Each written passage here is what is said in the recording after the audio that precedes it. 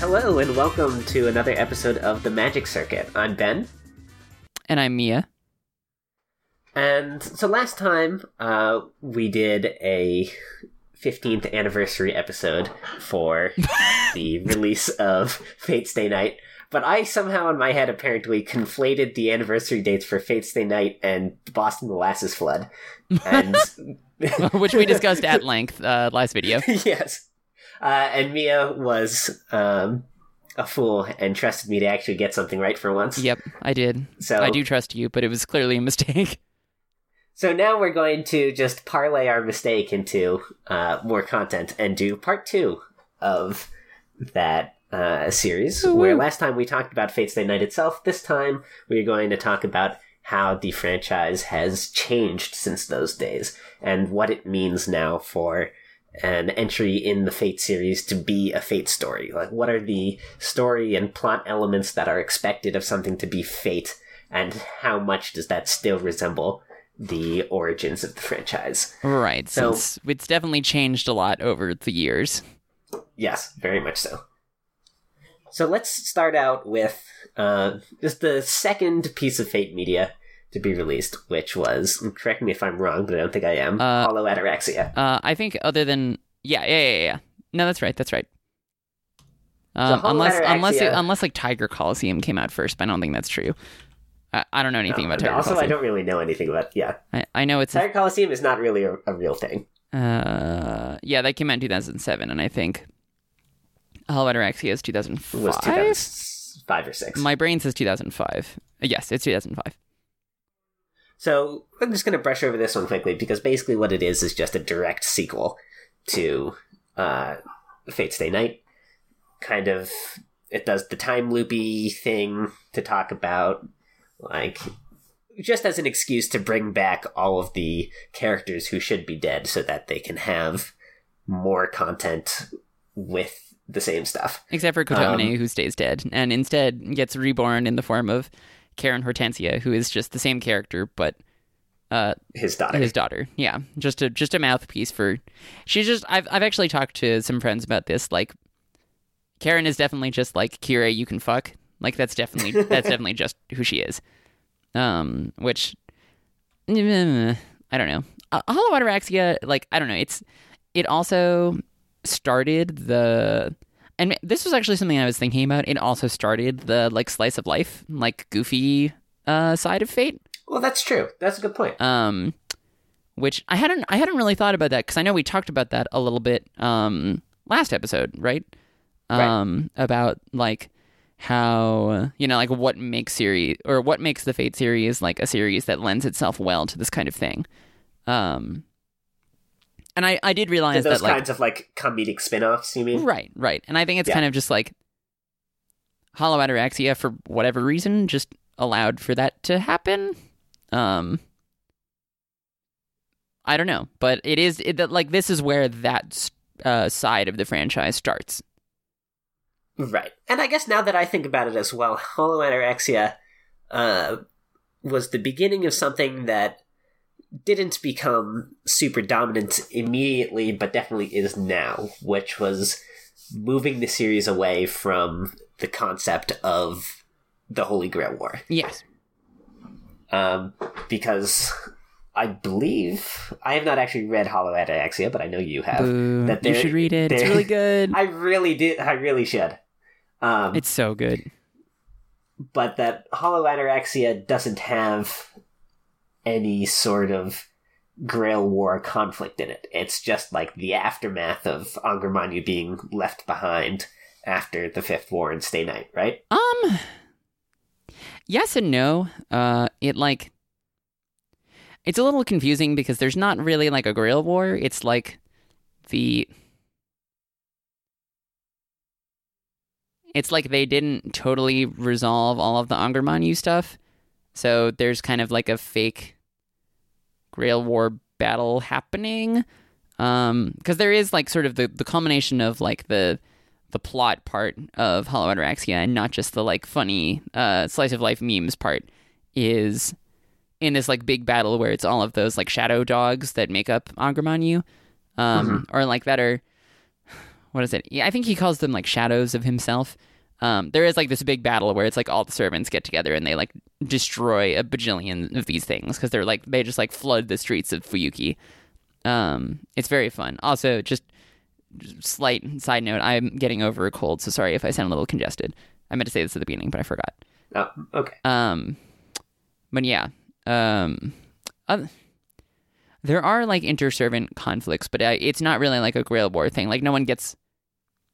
Well, I mean, I guess Bizette gets her wish because she died, and then isn't there the thing where like Bizette never got to see the Grail War happen, so Angramanyu is trying to like grant her the ability to experience a Grail War, but the only one he knows is the third.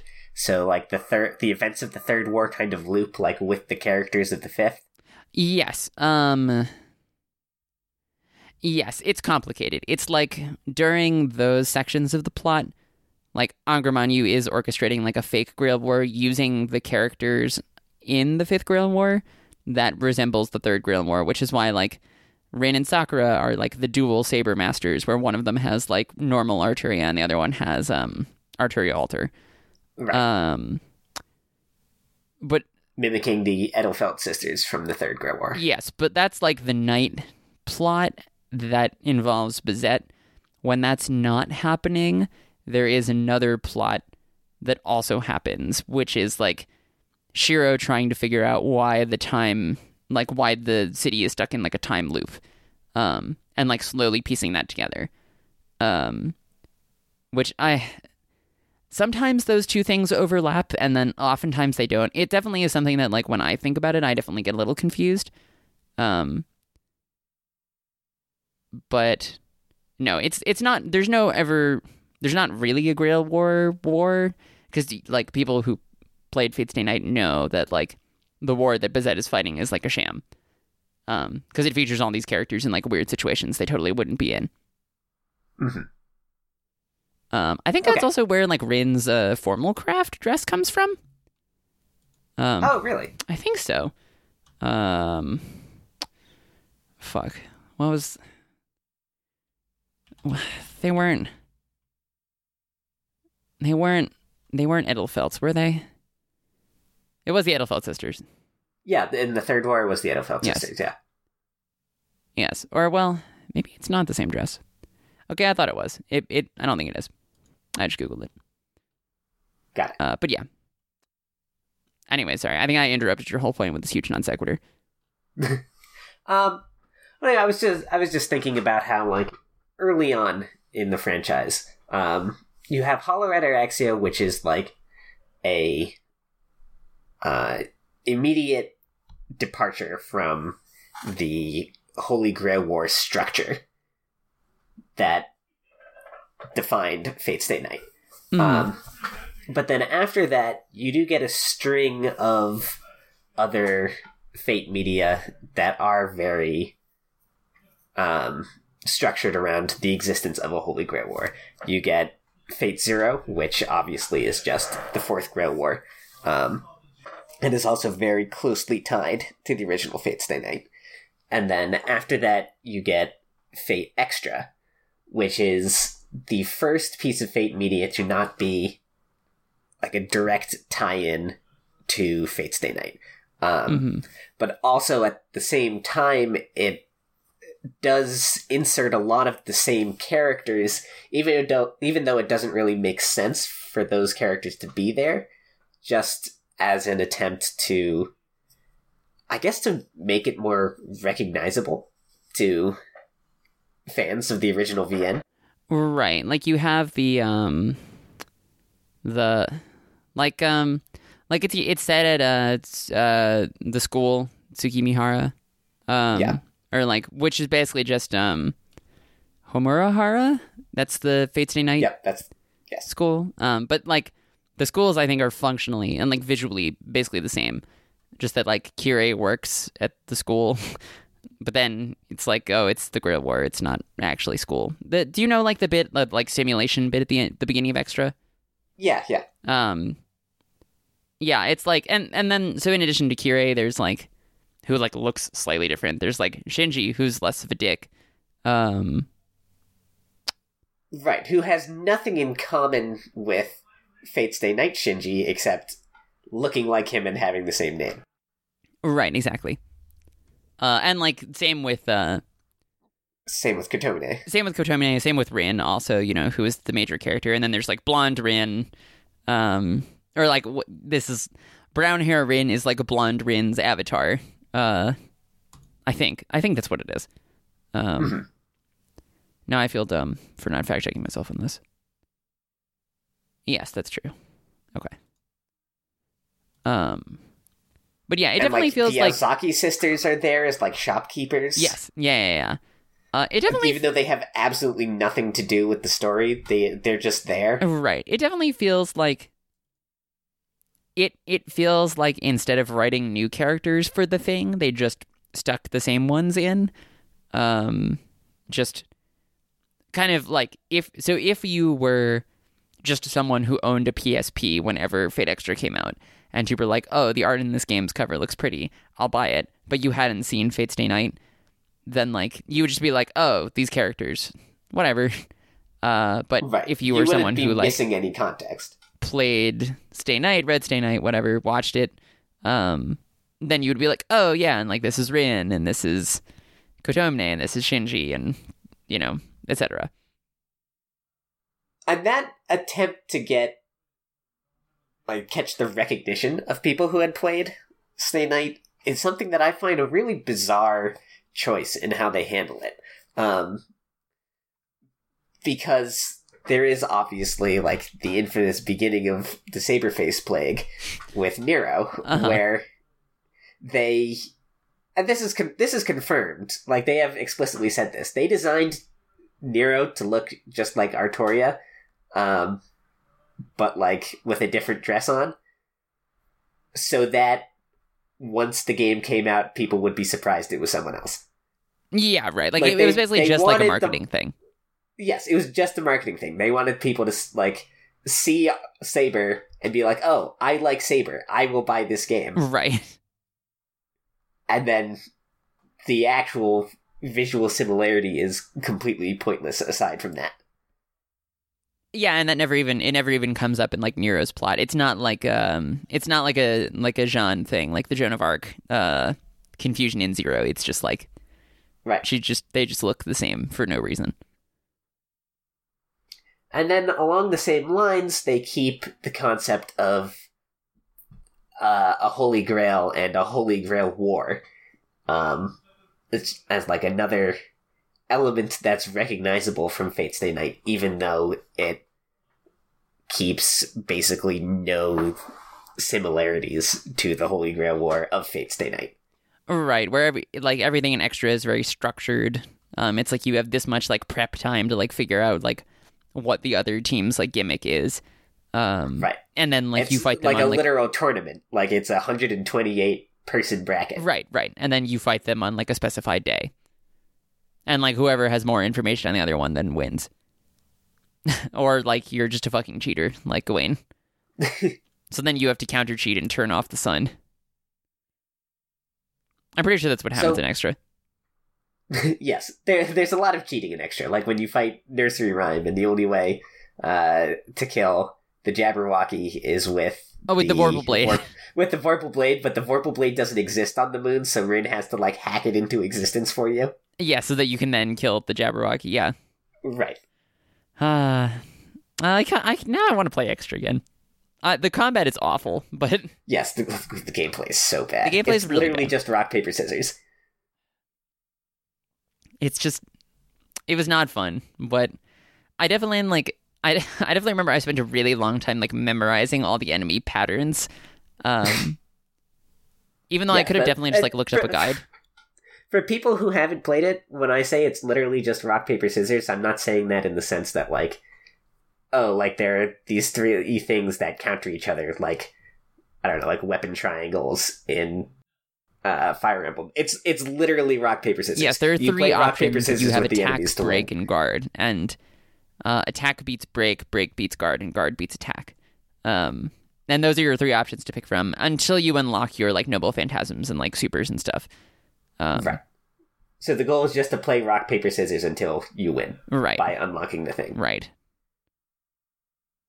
Yeah, I remember I fucking played Extra on my PSP. That was, I don't know, it was fun. I liked it. I also played Extra on your PSP. That's right, I loaned it to you. I forgot about that. Yeah. It was a good time. I don't know. I definitely... Yeah, it's fun. Like... Yeah, no, go. Extra is interesting. Yeah. Like, terrible gameplay, but the story is actually pretty good, despite being super bizarre. Yes. I definitely really remember liking the Li Shuen like arc, especially where like you're gonna beat Julius Harway. I haven't seen Julius Last Harway. Encore, so I'm not very fresh on the extra character names. Cool. Yeah, it's Julius. Like, doesn't he go all crazy, or he makes Li Shuen into a berserker? Yes. Which is like nuts, because Li Shuen, like, you fight him and you're like, oh, this is like an honorable dude. He's like really cool, but he's totally kicking our ass. And then he's like, yeah, we lost fair and square, like, good match. And then Julius is like, no, we're not getting deleted. You're a berserker now. And Li Shuen's like, Julia. And then just like fucking like goes ape on you. Because Yeah. I don't know what rank of mad enhancement they gave him, but he was on some serious mad enhancement. Julian also does that in Last Encore, except... Oh, he does. Except in Last Encore, Lee is already a berserker when you first meet him, so there's no time to actually establish him as a character. That's a shame. Yeah, they do a lot of stuff like that in Last Encore, which is a lot of why it was not very good. That's a bummer. Also, Julius Harway is a dead face. Oh, I don't... Did you ever learn what the deal is with dead face? I never learned what a dead face is. You told me all these like dumb buzzwords from whatchamacallit. Well, just because From Last as I Encore. was watching the new episodes come out, I just like give you the stupid shit that was happening without context. Right, because it I'd be made like, it what's even happening funnier. in Last Encore? I did like the part of the very beginning where like twice H Peaceman, who sounds like a fucking One Piece character, Yeah. like shows up and he's like, that's the incinerator where you're going. That's where we put all the bad children. I don't remember what he fucking says. I just remember when like Hakuno like stumbles into the like incinerator room and like falls down and then has to like fight some goons, and then like Nero shows up. Like Twice is there and he's like, oh, look at me being the final antagonist. Yeah, the goons he fights are like gray stone namelesses, Yes. which Nameless then like doesn't appear at all for the rest of the show. So Oh, that's right, what because that he's was about, I don't nameless know. in the extra timeline. Yeah. Uh-huh. I remember after the first episode of Extra when people were like, oh, they're actually like seeding Twice early in the story instead of just having him appear at the end to be the final antagonist. Yeah. Like, this is going to be a great adaptation that like improves the storytelling flaws of the original. Yeah, that was my thought. And then that lasted for like maybe one more episode. Oh. And then with Mayor Shinji. I forgot. Mayor Shinji definitely still the best thing to come out of Last Encore. I need to see that part of Last Encore at the very least. Yeah, that was my favorite moment of the show by far, is when they like open the doors to the mayor's office and you see like Shinji sitting at the desk. It's like, whose idea was this? I'm just imagining the like record breaker craft essence, but it's in like a fucking like actual like official statesperson office. Do you know that craft essence, the one that Yeah. No, that's exactly what it is. Okay, good. I'm glad. And extrovert Shinji is actually just like 10. Right. And a designer baby. Oh, and a designer baby. That's right. For the long time, the only designer baby in the series until Mashu became a thing. That's fucked up. Yep. Well, that's one of those Grand Order things, of just like resurrecting the old lore that's mentioned as a thing once and then ignored for a decade. Shinji Mato, ladies and gentlemen. That's why we like it. And others. It's very... Yeah, Grand Order is good. Should we move on from Extra?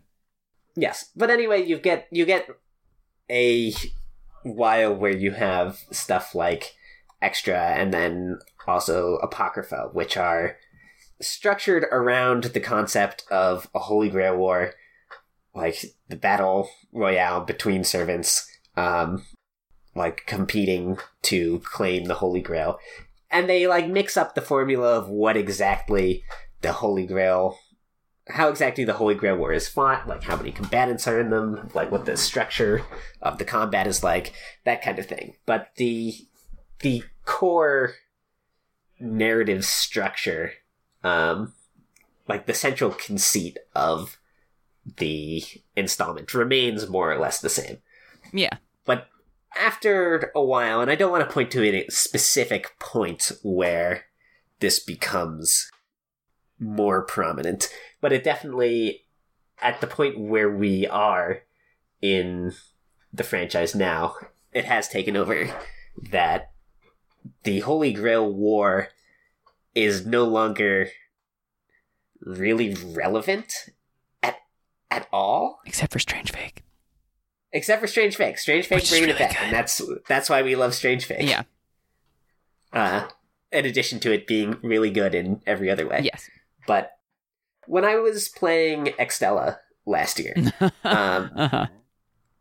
I, in addition to all of my other complaints about why Extella is very bad, I remember at one point just like reading through some conversation where like Tamamo is commanding the other servants in her forces to like, I don't know, fortify her digital castle against like Nero's invading like AI army. I was like, what is this? Like, this does not resemble the Fate series in any way except for the presence of servants. Right, and like the vague semblance, the vague sense of like, oh, these are all historical figures who are recontextualized as anime characters. Right, that's literally the only similarity it still bears to the original Fate Stay Night. And it struck me a little while after that, that you can make the exact same argument about Grand Order, but I think Grand Order's story is super sick, and Extella's is very bad. Which I think just comes down to the quality of the writing. But that realization is what first put me onto the train of thought that I'm articulating now for this episode, which is that the structure of the Fate series has kind of degraded to the point where all you need is servants and like a cursory mention of the Holy Grail, and you've got yourself a Fate thing. Right. And like, also, by the way, Extella doesn't even have a cursory mention of the Holy Grail. Like, it has the Holy Grail. Well, there's just no Grail. It's just moon battle. No, because it takes place after the Moon War, so the Grail has already been accessed. This is now the conflict of Extella before Altera shows up. Is a war between Nero and Tamamo over who gets to be Queen of the Moon. Oh, that's right. What that means, I don't know. Like, you don't see anybody else on the moon aside from like 10 servants and Hakuno. So, but they both want like the magic rings that give them the authority to be Queen of the Moon. Okay. Yeah, like there's absolutely no reason to care about it. That's very odd because it doesn't mean anything. But it definitely does seem like, I don't know, it seemed like sort of part of, I guess I'm overall happy for the trend in like going away from the Holy Grail War, just because it did seem like for a while that it was like, oh, you have like Type Moon's other works which have like a plot, and then you have Fate, which is the Holy Grail War. Do you know what I mean by that? Like, you know, it's like Tsukihime was a thing, like Kara no Kyokai was a thing, and like, I mean, like, Fate does have a plot. I mean, like, I'm, you know, obviously I love the Fate series.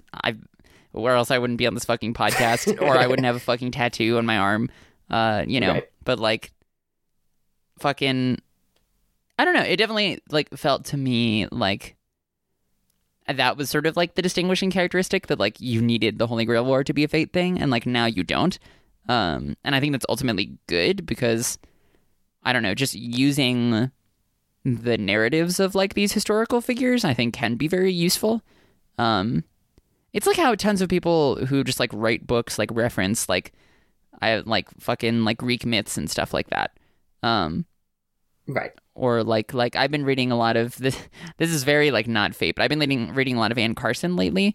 Anne Carson, who's written a bunch of like very weird sort of like pseudo poetry, like artier kind of books. Like deconstructing the concept of a book. Yeah, I have Knox. So that her poetry short story collection is like literally a bunch of small booklets inside of a book-shaped container. Right. She also wrote Autobiography of Red. That's like her, I think maybe probably her most famous thing, which is like a novel in verse.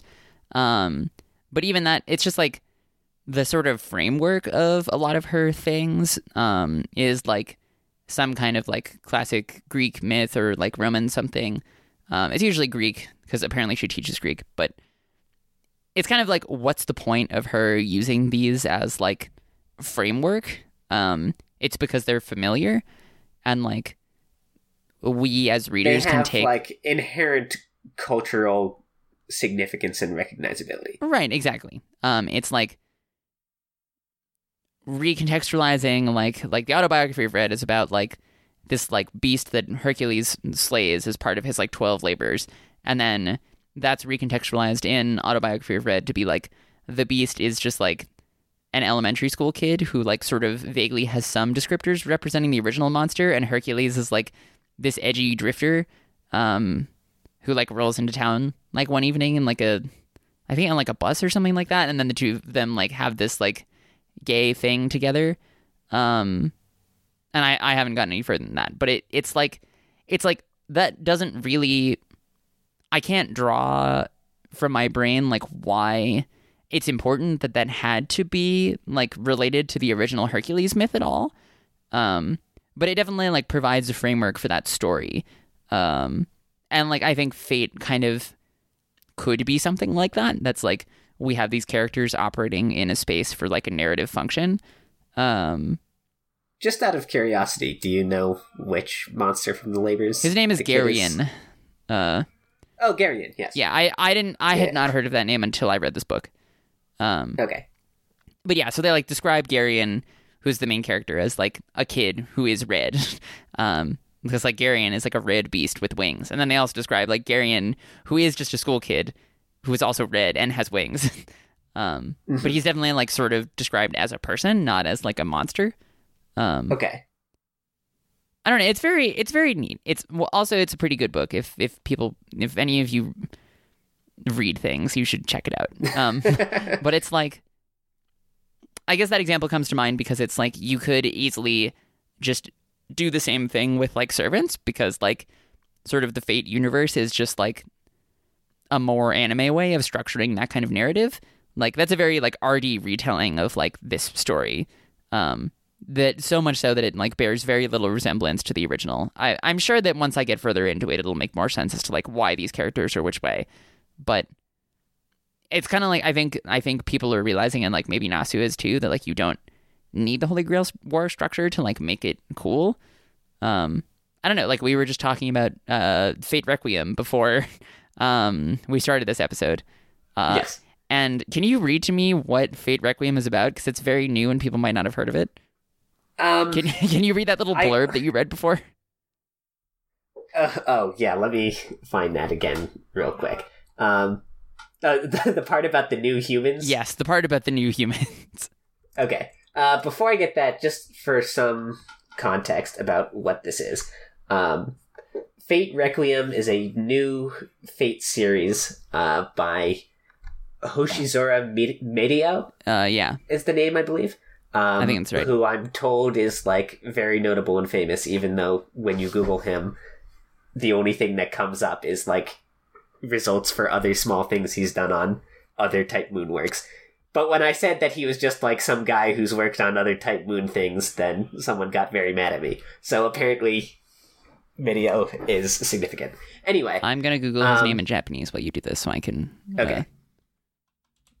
Yes, anyway, continue. the idea is that at some point in the past there was a a war that I'm not sure if it explicitly says that it was a Holy Grail War, or if it just refers to it as like a Great War, but it certainly seems like it was one.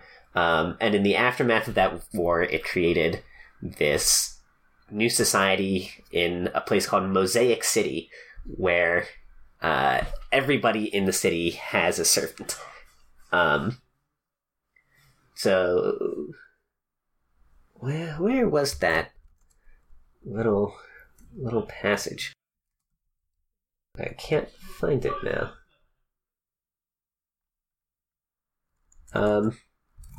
Well, oh, here it is. So this is some great, just a little snippet of lore from the first volume of Fate Requiem. Quote, "The citizens of Mosaic City are all, quotation marks, new type of humans.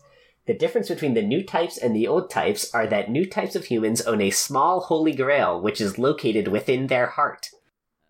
This allows them to summon servants, and according to the description by Eris, who's one of the characters, the Holy Grail holds the fate of the people itself. The servant's origin and its description is not any different from other Nassiverse works, but instead it can be downloaded from the throne into their world and given a form. Citizens who are born post-Great War possess the small grail by default." Citizens who are born post-Great War. Sorry, it just sounded like that's what you were going to say, and I had to laugh. Okay. Thanks, man. I'm here for you. But I think this concept is a great example of what the Fate series has kind of become now, which is where the Holy Grail War is no longer what the installments of the series are about. It's more like a framing device that happened in the past and creates conditions where stories can take place. Right. And from the beginning, the Holy Grail War was kind of already a framing device. Like, Stay Night isn't really about, like, the Stay Night visual novel is not really about the Holy Grail War. It's a lot more about, like, Shiro's trauma Yes. and, like, his ideals. And, like, it's very much about, like, Shiro as a character. Right, of course. But also, the difference here's course... Midio Hoshizora's Japanese wiki page, just so you know. It's very small. Oh. So I don't think he's, like, a huge honking deal. Okay, but Tess was mad at me regardless. I remember Tess was mad at you regardless. It's fine. It is what it is.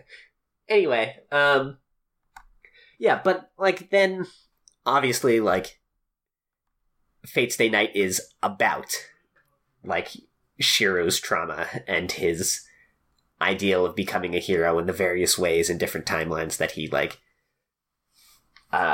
comes to terms with the fact that that's an unrealistic ideal.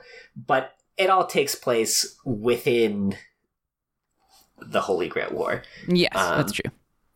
Whereas now, almost all Fate works in the past couple of years have had a Holy Grail War in the past, but what's happening in the story now is not actually a Holy Grail War. Uh-huh. So, is what I was just saying about Fate Requiem. In Grand Order, you have, like, the Holy Grail War with Maris Billy, Animosphere, and Solomon is what creates the state in which the Grand Order story is able to take place, because Solomon,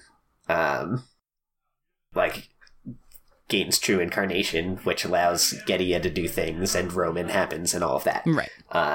I believe this is also the case in Prismalia, where you have, like, the Ainsworth's Holy Grail Wars create happened in the past and create a situation in which, like, the magical girl shenanigans can go.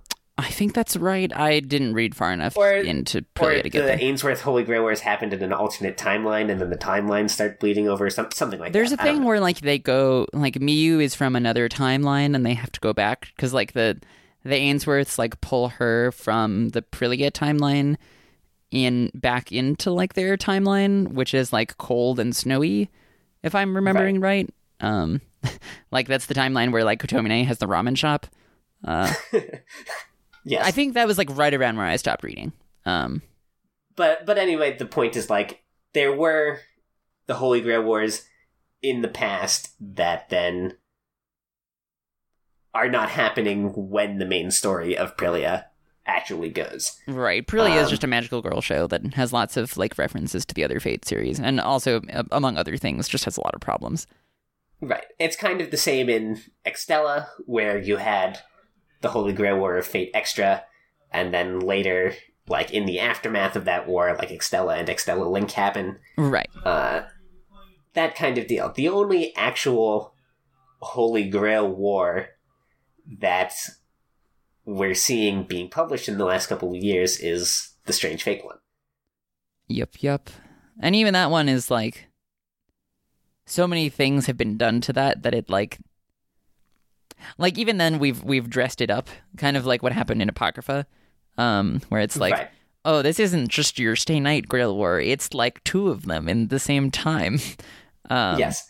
And honestly, I wouldn't be surprised if by the end of Strange Fake, the Grail War is no longer, like, the central framing device. Yeah, I would agree.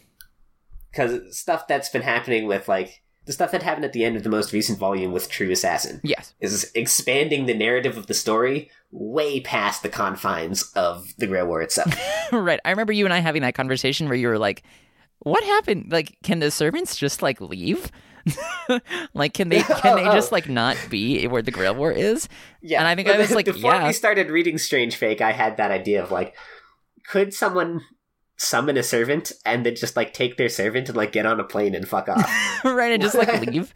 You just be like, wow, I'm madly in love with the historic figure King Arthur, and we're just gonna go bone in my apartment in Paris for, you know, however long the Grail War happens. Right. And that's not that's not what happens in Strange Fake. But no, that definitely does not happen in Strange Fake. but one of the servants does just, like, leave the city. Right. Just fucking and outies. Do, like, some very important things completely unconnected to the Grail War, nowhere near where the Grail War is happening. Yeah, Faldius is, like, that reaction image of, like, the guy sweating through his shirt with, like, the towel. Like, that's just Faldius. Yes. Oh, also Faldius as the dog and the This Is Fine. The dog, like, this is fine. Yeah. This is fine. Yeah. Lancer Charlie Chaplin, this is fine. This is fine. This is fine. Whatever. Yeah, but, like, so many layers have been added to Strange Fake already. There's, like, so much mystery in Strange Fake, which I think is pretty cool. That's kind of, like... Yeah. Like the fake servants and the true servants are a thing, but we don't really even know, like, why the fake servants are totally a thing. Like, I mean, they've explained it, but we don't know how that's going to play out, like, in practice. Right. And then there's the stuff with Watcher, and... There's... Like Basdalak Cordelian's like Grail Mud like arm hook hand coat, and they've like teased Manaka maybe existing in this timeline, which is scary to think about. When did that happen? When do I remember? Do you remember? All right, some vague Strange Fake spoilers here, I guess. As we both kind of spoil, but also yes. forget what things happened. Do you remember? When Waver is talking to Flat about Ayaka, because, like, Flat sees her in the city and is like, hey, I recognize this girl. Like, what, didn't she used to be a servant of yours? Or, not a servant, a student of yours.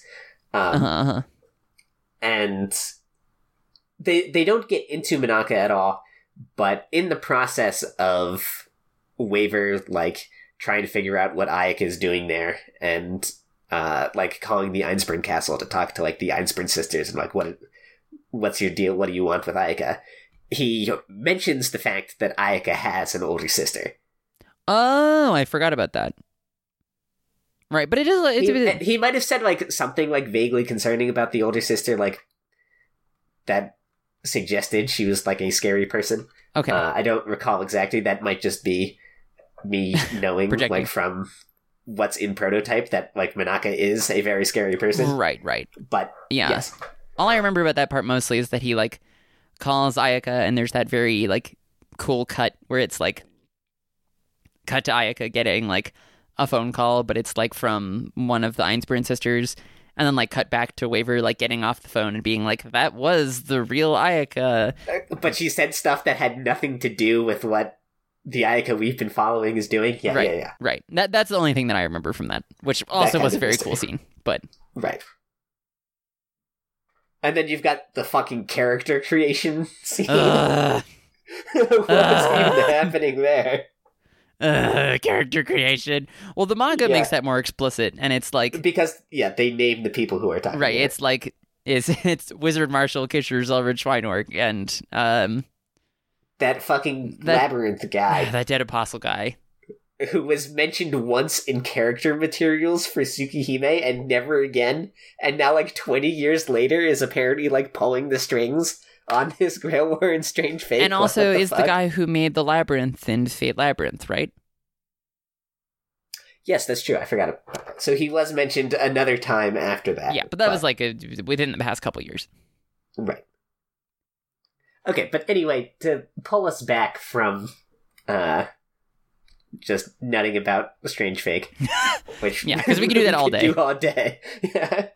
To pull us back from that, one thing I wanted to mention from what you were talking about earlier about the historical figures being useful to like provide like inherent cultural context is that what I have long felt is the strongest possible thing the Fate series is capable of doing is using various legends to create like an intertextuality of similar themes from very disparate stories, and using those to like inform each other both within the legends that exist from the past and also the human characters who are entirely invented like as masters.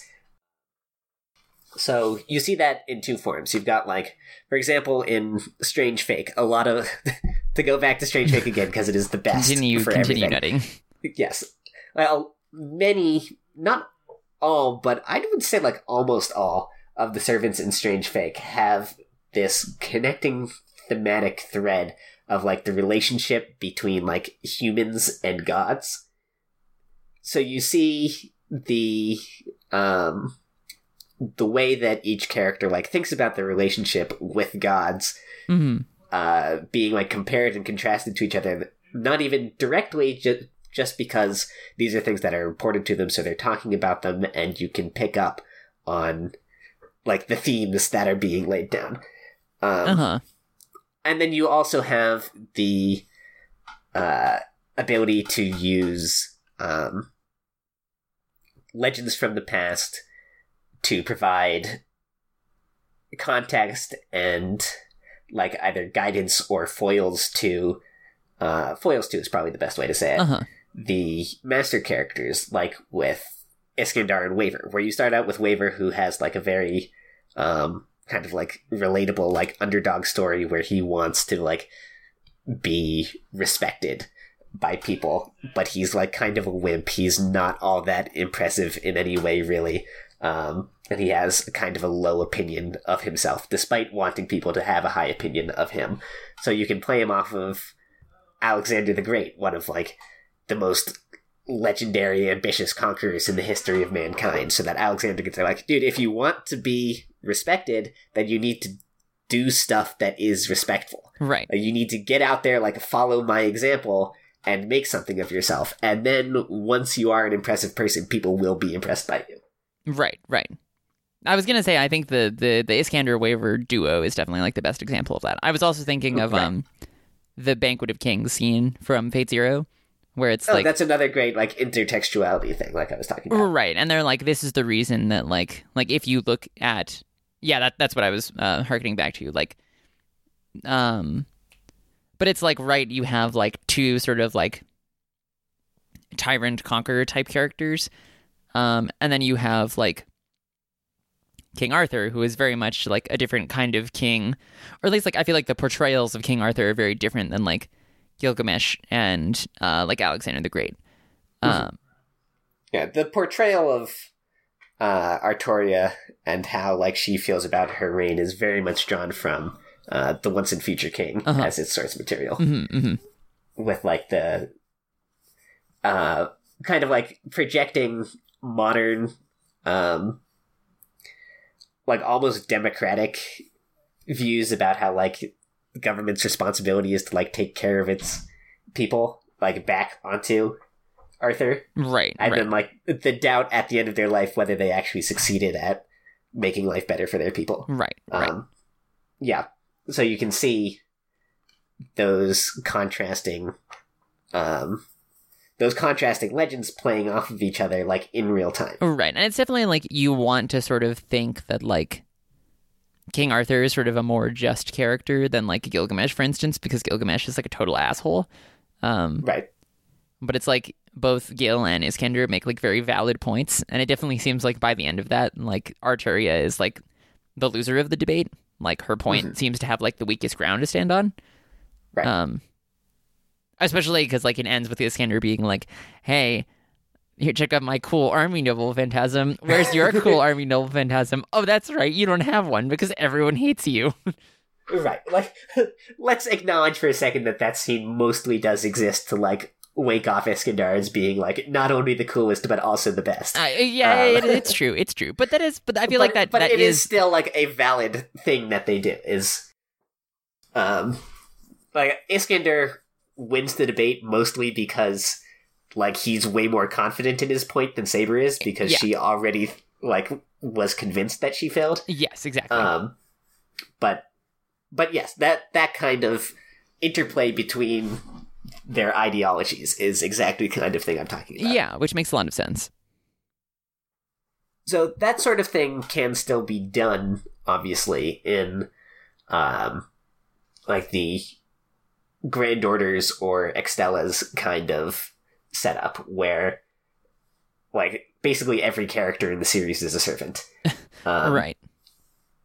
But I think that sort of setup loses a lot by disregarding the need for the secondary type of interaction that the heroic spirit concept can provide for. Like, when the only non-servant character in the entire thing you're portraying is like a flavorless self-insert with no personality, right?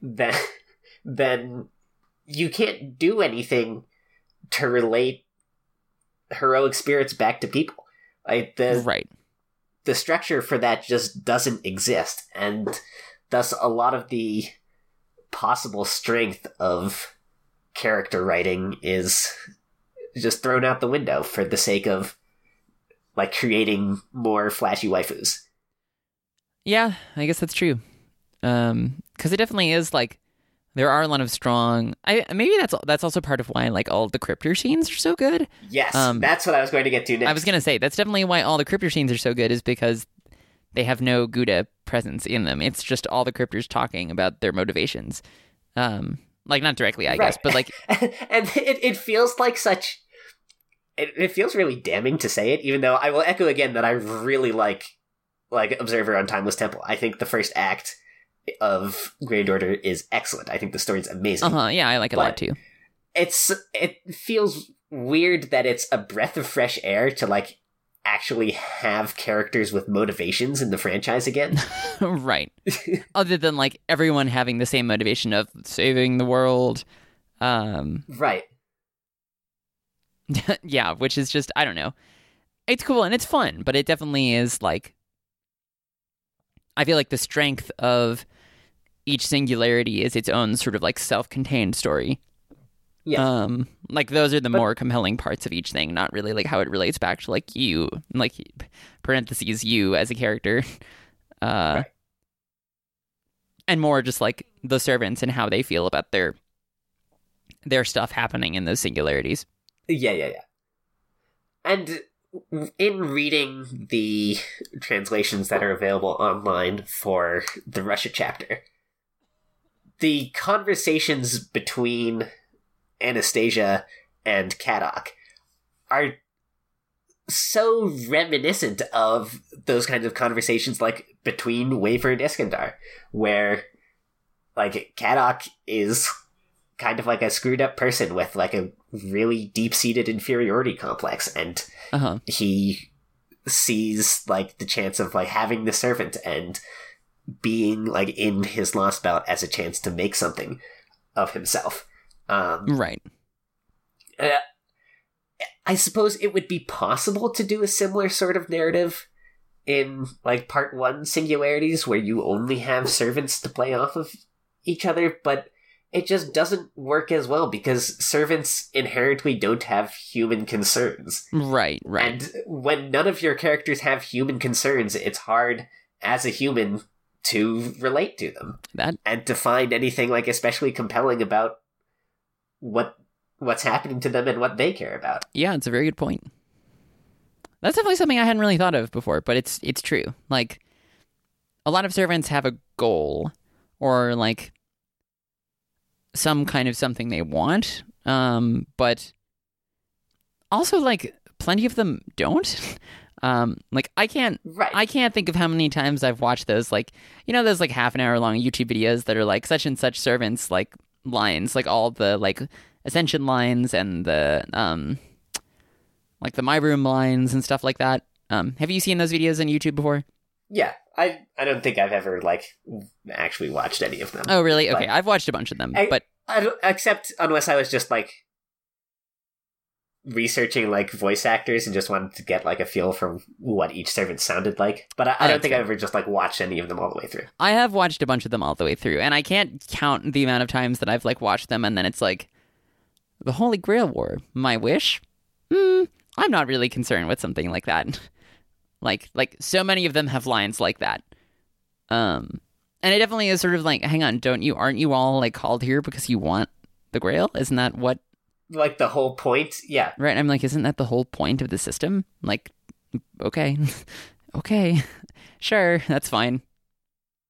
And I guess maybe they feel like they have to do that because the Grail, the Holy Grail in like the modern era of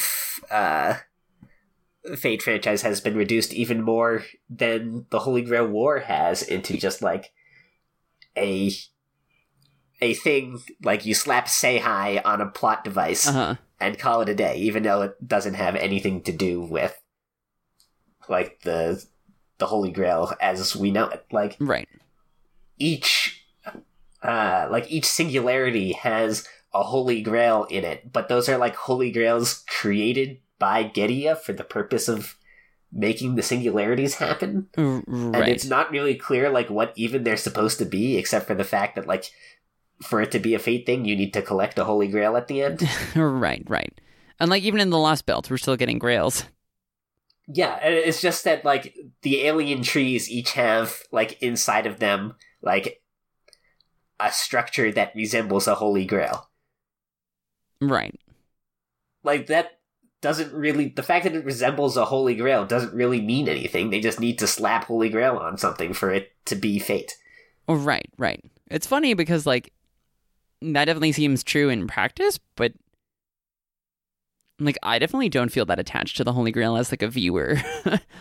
As like a thing that's a part of Fate. I feel like I'm more just interested in like sort of the Type Moon like flavor of things. I agree. Do you know what I mean? Yeah. Like the Fate setting and the servants and the Holy Grail stuff, it's pretty cool. I mean, especially if you kind of like explain it out of context, maybe to someone who hasn't heard of it, being like, oh yeah, that's kind of a cool concept. But I definitely feel like when I get into a Type Moon thing, I'm very much more about like the flavor of the thing and just how, just the like specificity of all of the like weirdness and all of the power systems and just like the stuff that can happen. And it just all has a very cool like feel to me. It's something that I guess I've always had a harder time like articulating. But I know what you mean, and I think anyone who's like really invested in the franchise will have the same tacit understanding of what you mean by that. Right. It's just sort of a like palpable weirdness and like just sort of making everything like way too convoluted for no reason. But eventually like sort of the over convolution kind of plays itself out in a way that's actually enjoyable, and not like awful. I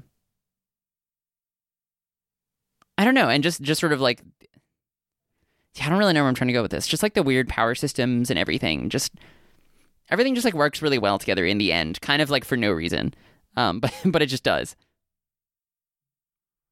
Yeah. Well, I think I've exhausted like all of the thoughts that I wanted an excuse to spew about my feelings on the franchise as it stands now. I was gonna say this is definitely the Ben gets to rant his feelings away episode. Right. I am very, very happy that Strange Fake is happening to give us a more traditional Holy Grail War structure. Yeah. Because I think the Battle Royale does inherently contain a lot of drama to it. And the fact that, like, part of what makes Fate is breaking all of the rules in ridiculous ways. Yes. Means that you can continue doing Holy Grail Wars and mixing them up without it really becoming stale. Yes. So I hope, like, obviously Strange Fake at this rate is going to be going for like another 10 years. But I hope that we do see more Holy Grail War structure from the franchise in the future. In addition to stuff like Grand Order, which is just like huge in scope and expands the entire universe. I do love just like those small, over the course of like a week or two, Battle Royale, just like intense character conflict and developments that you get from the Holy Grail War structure. Yeah, it is fun. And I don't want that to disappear from the franchise. Yeah, I think that's very well said. I feel similarly. I think that like variation is good, but having that once in a while again, or at least something that like promotes that similar kind of like drama and development in a short span of time is like a good thing for the series. And especially like that's kind of where it started, you know, so it makes sense that like that sort of thing continues alongside new developments, which take the framework and kind of spin it in new ways. Since we're running up on an hour, do you want to like just quickly do a random page? Sure. Cool. I'm already there. Random page. Let's go. Oh, it's the Chariot of Boudica. The Chariot of Boudica. Okay. So her noble phantasm? Yeah. Alright. That's one of those ones where I've only ever known it for its gameplay effects and have no idea what it actually does. Like in lore. So you wanna I will read it. In? I don't think there's much for us to talk about here, so maybe we should re-roll. But it does say, Chariot of Boudica, chariot without promised protection, is the noble phantasm of Boudica. The original chariot was headed by two famous horses. It represents Britannia, and as Britannia is a symbol of patronage, it boasts high durability. Activation of this noble phantasm summons forth the chariot to protect Boudica and her allies. Being blessed with protection by the Celtic gods, this chariot has flight capability, but it is not powerful when rammed at enemies. Its proper use should be as a shield to protect companions, which is why it's a buff. Okay. So I don't think there's a lot to talk about the chariot itself, but I think we can make it a quick one and just talk about Boudica as a character. Yeah, that seems good. I didn't read any of the translations of oh god, what's the fucking chapter that she's in? Septim? Septim, yeah. I like never read any of the translations of Septim because you're not missing out. Yeah. I do think that her existence as a thing, especially because she was directly like wronged by like Nero. Like her narrative is like very tied in with Nero's. I think having her in Fate is very cool. I just wish that she like had a better outfit. Was a better character. Well, yeah. First off, that like one of the worst character designs in the entire franchise. Yeah, I just like I guess like her final ascension. By her final ascension, she looks pretty cool. Yeah. I mean, she definitely has. She has a gratuitous titty window, but you know, she's got the hallmarks of the series. She's got like the cape and the crown. Yeah, she's got the crown. She's got the cape. She's got the little skirt and the high boots. She's got a shield, which like so very few people have in Fate. That's true. At least one that they like actually hold and not just like materialize to use as a noble phantasm. Yes. This is a call out post to Nameless, aka Emiya. We see you. And the only thing I do know about her lore-wise is that her and Nero have a moment in the Time Temple, where they like talk about stuff because they like fight because they come from the same singularity in the like power of friendship moment. Right. You know what I'm talking about, right? Where it's like all the servants from all the singularities come back, and they have a little interaction where it's like Boudica is basically like, "Hey, Nero, I still don't like you," and Nero's like, "Wow, me neither." And then Boudica's like, "But, because I'm not really me, and you're not really you, because we're servants, like, we're here to do something. Like, I can forgive you here right now, even if I can't forgive you, like, forever." Right. I think that is a good expression of Boudica's character. Yeah. Much better than what actually happens in Septem, which is that Boudica initially comes out as like, "I hate Nero for destroying my home."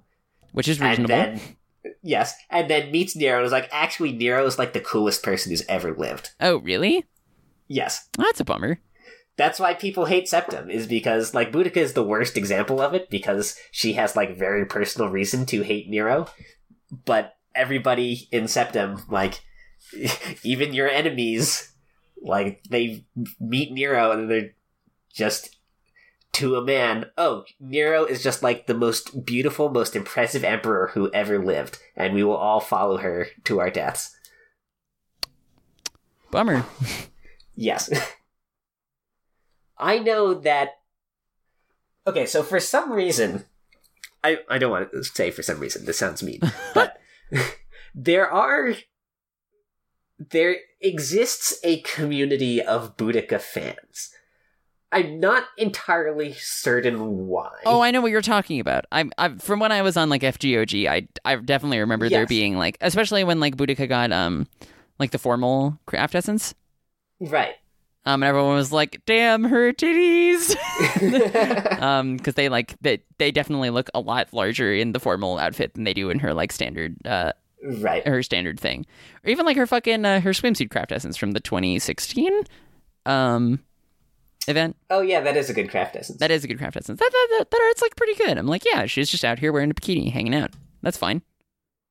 But like, there are people who are pretty big fans of Boudica, which, like we were just talking about, she has good reason to exist as a character and, like, good character threads. Yes. But the fact that those good character threads are never picked up or followed through on makes it surprising that, like, anybody out there cares about them.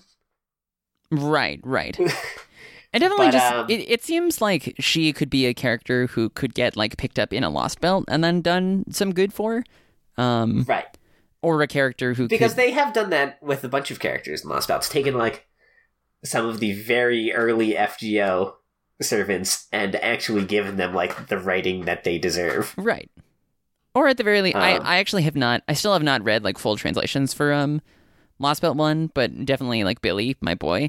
Fucking gets all the like crowning moments of awesome. Not all of them, but he definitely gets a lot. So much spotlight.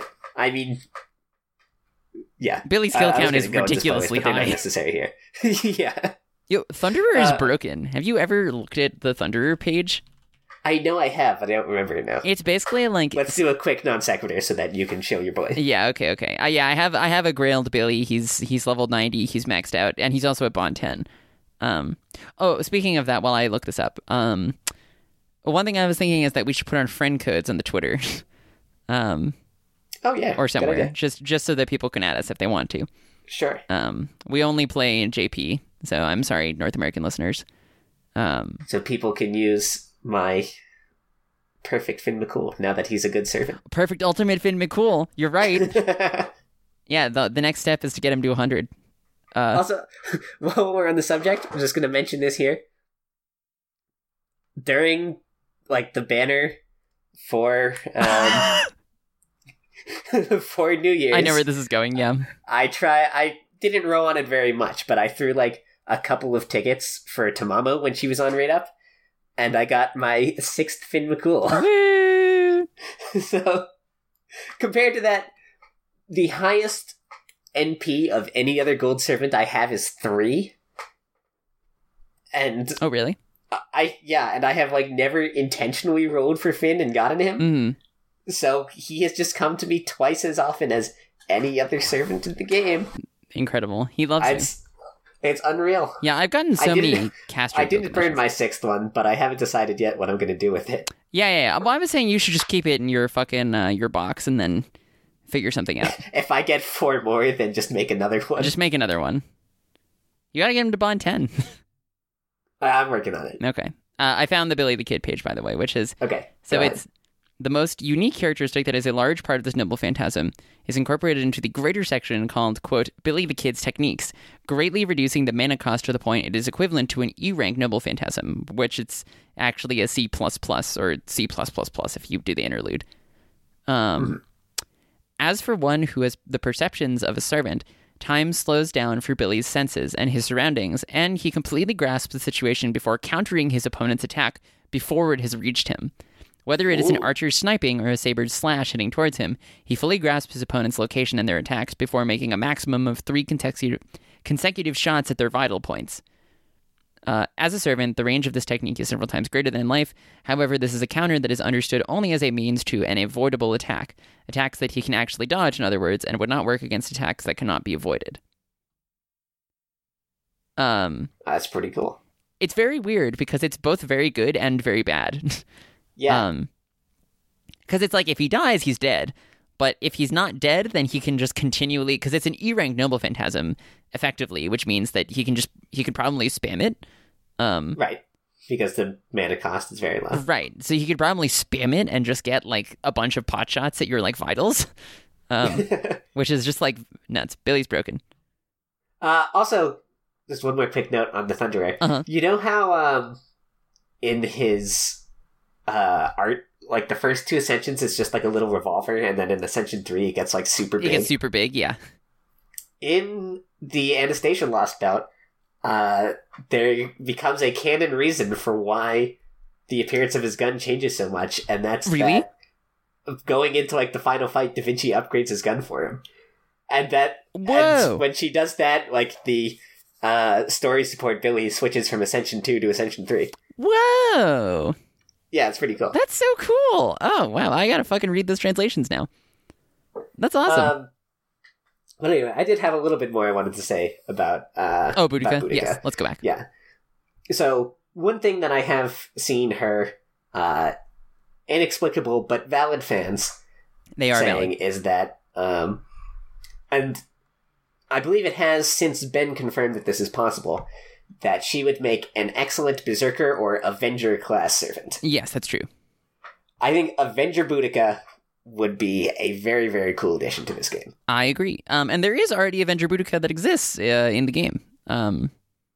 Well, U-Fighter has like an Avenger class boss during the wacky races. The summer event. Yeah, but she chases after Nero and like tries to fuck her up. Right. I haven't read any translations of that event, so I don't know like. But I remember there being people who were very excited to see, like, Avenger Boudica acknowledged in the game. Yes.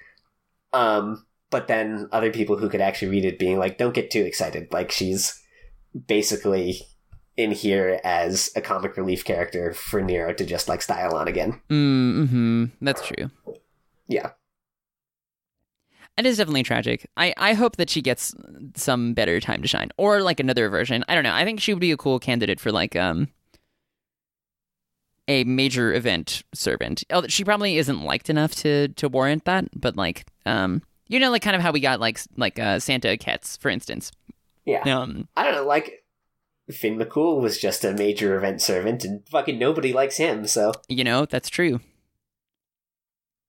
Yeah, and Mate, I definitely need to read the story for that. It sounds wild. I have heard it is very good. I also need to read the story for it. I'm excited, but also confused. The fact that that event existed is very odd.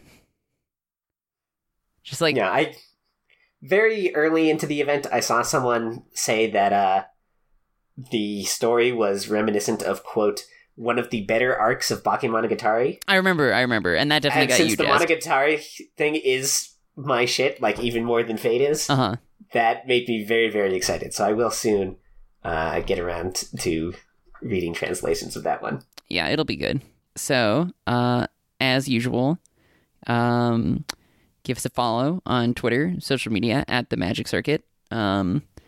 Also, give us a listen on SoundCloud if you're looking for that sweet, uncompressed, high-fidelity audio, or listen to us on Apple Podcasts or Google Play Music, and leave us a review or something, or comment on SoundCloud, and or add us on Twitter or something. People should interact with us. It's fun. We promise. We don't suck. Even though we run this nerd podcast. Yes, we are cooler than our occupation would suggest. It's true. Wow, brutal. But also true. Anyways, thanks for listening. Stay tuned for more. We're recording this one pretty early. It's actually like... Well, not I guess we're recording it like a week early, because I'm going on a road trip. So it'll be quite a while before I guess we know what the next episode is. Yeah. But I'll edit this one and release it on the actual anniversary. Okay, that sounds good. But yeah, stay tuned for more, and thanks for listening. Bye.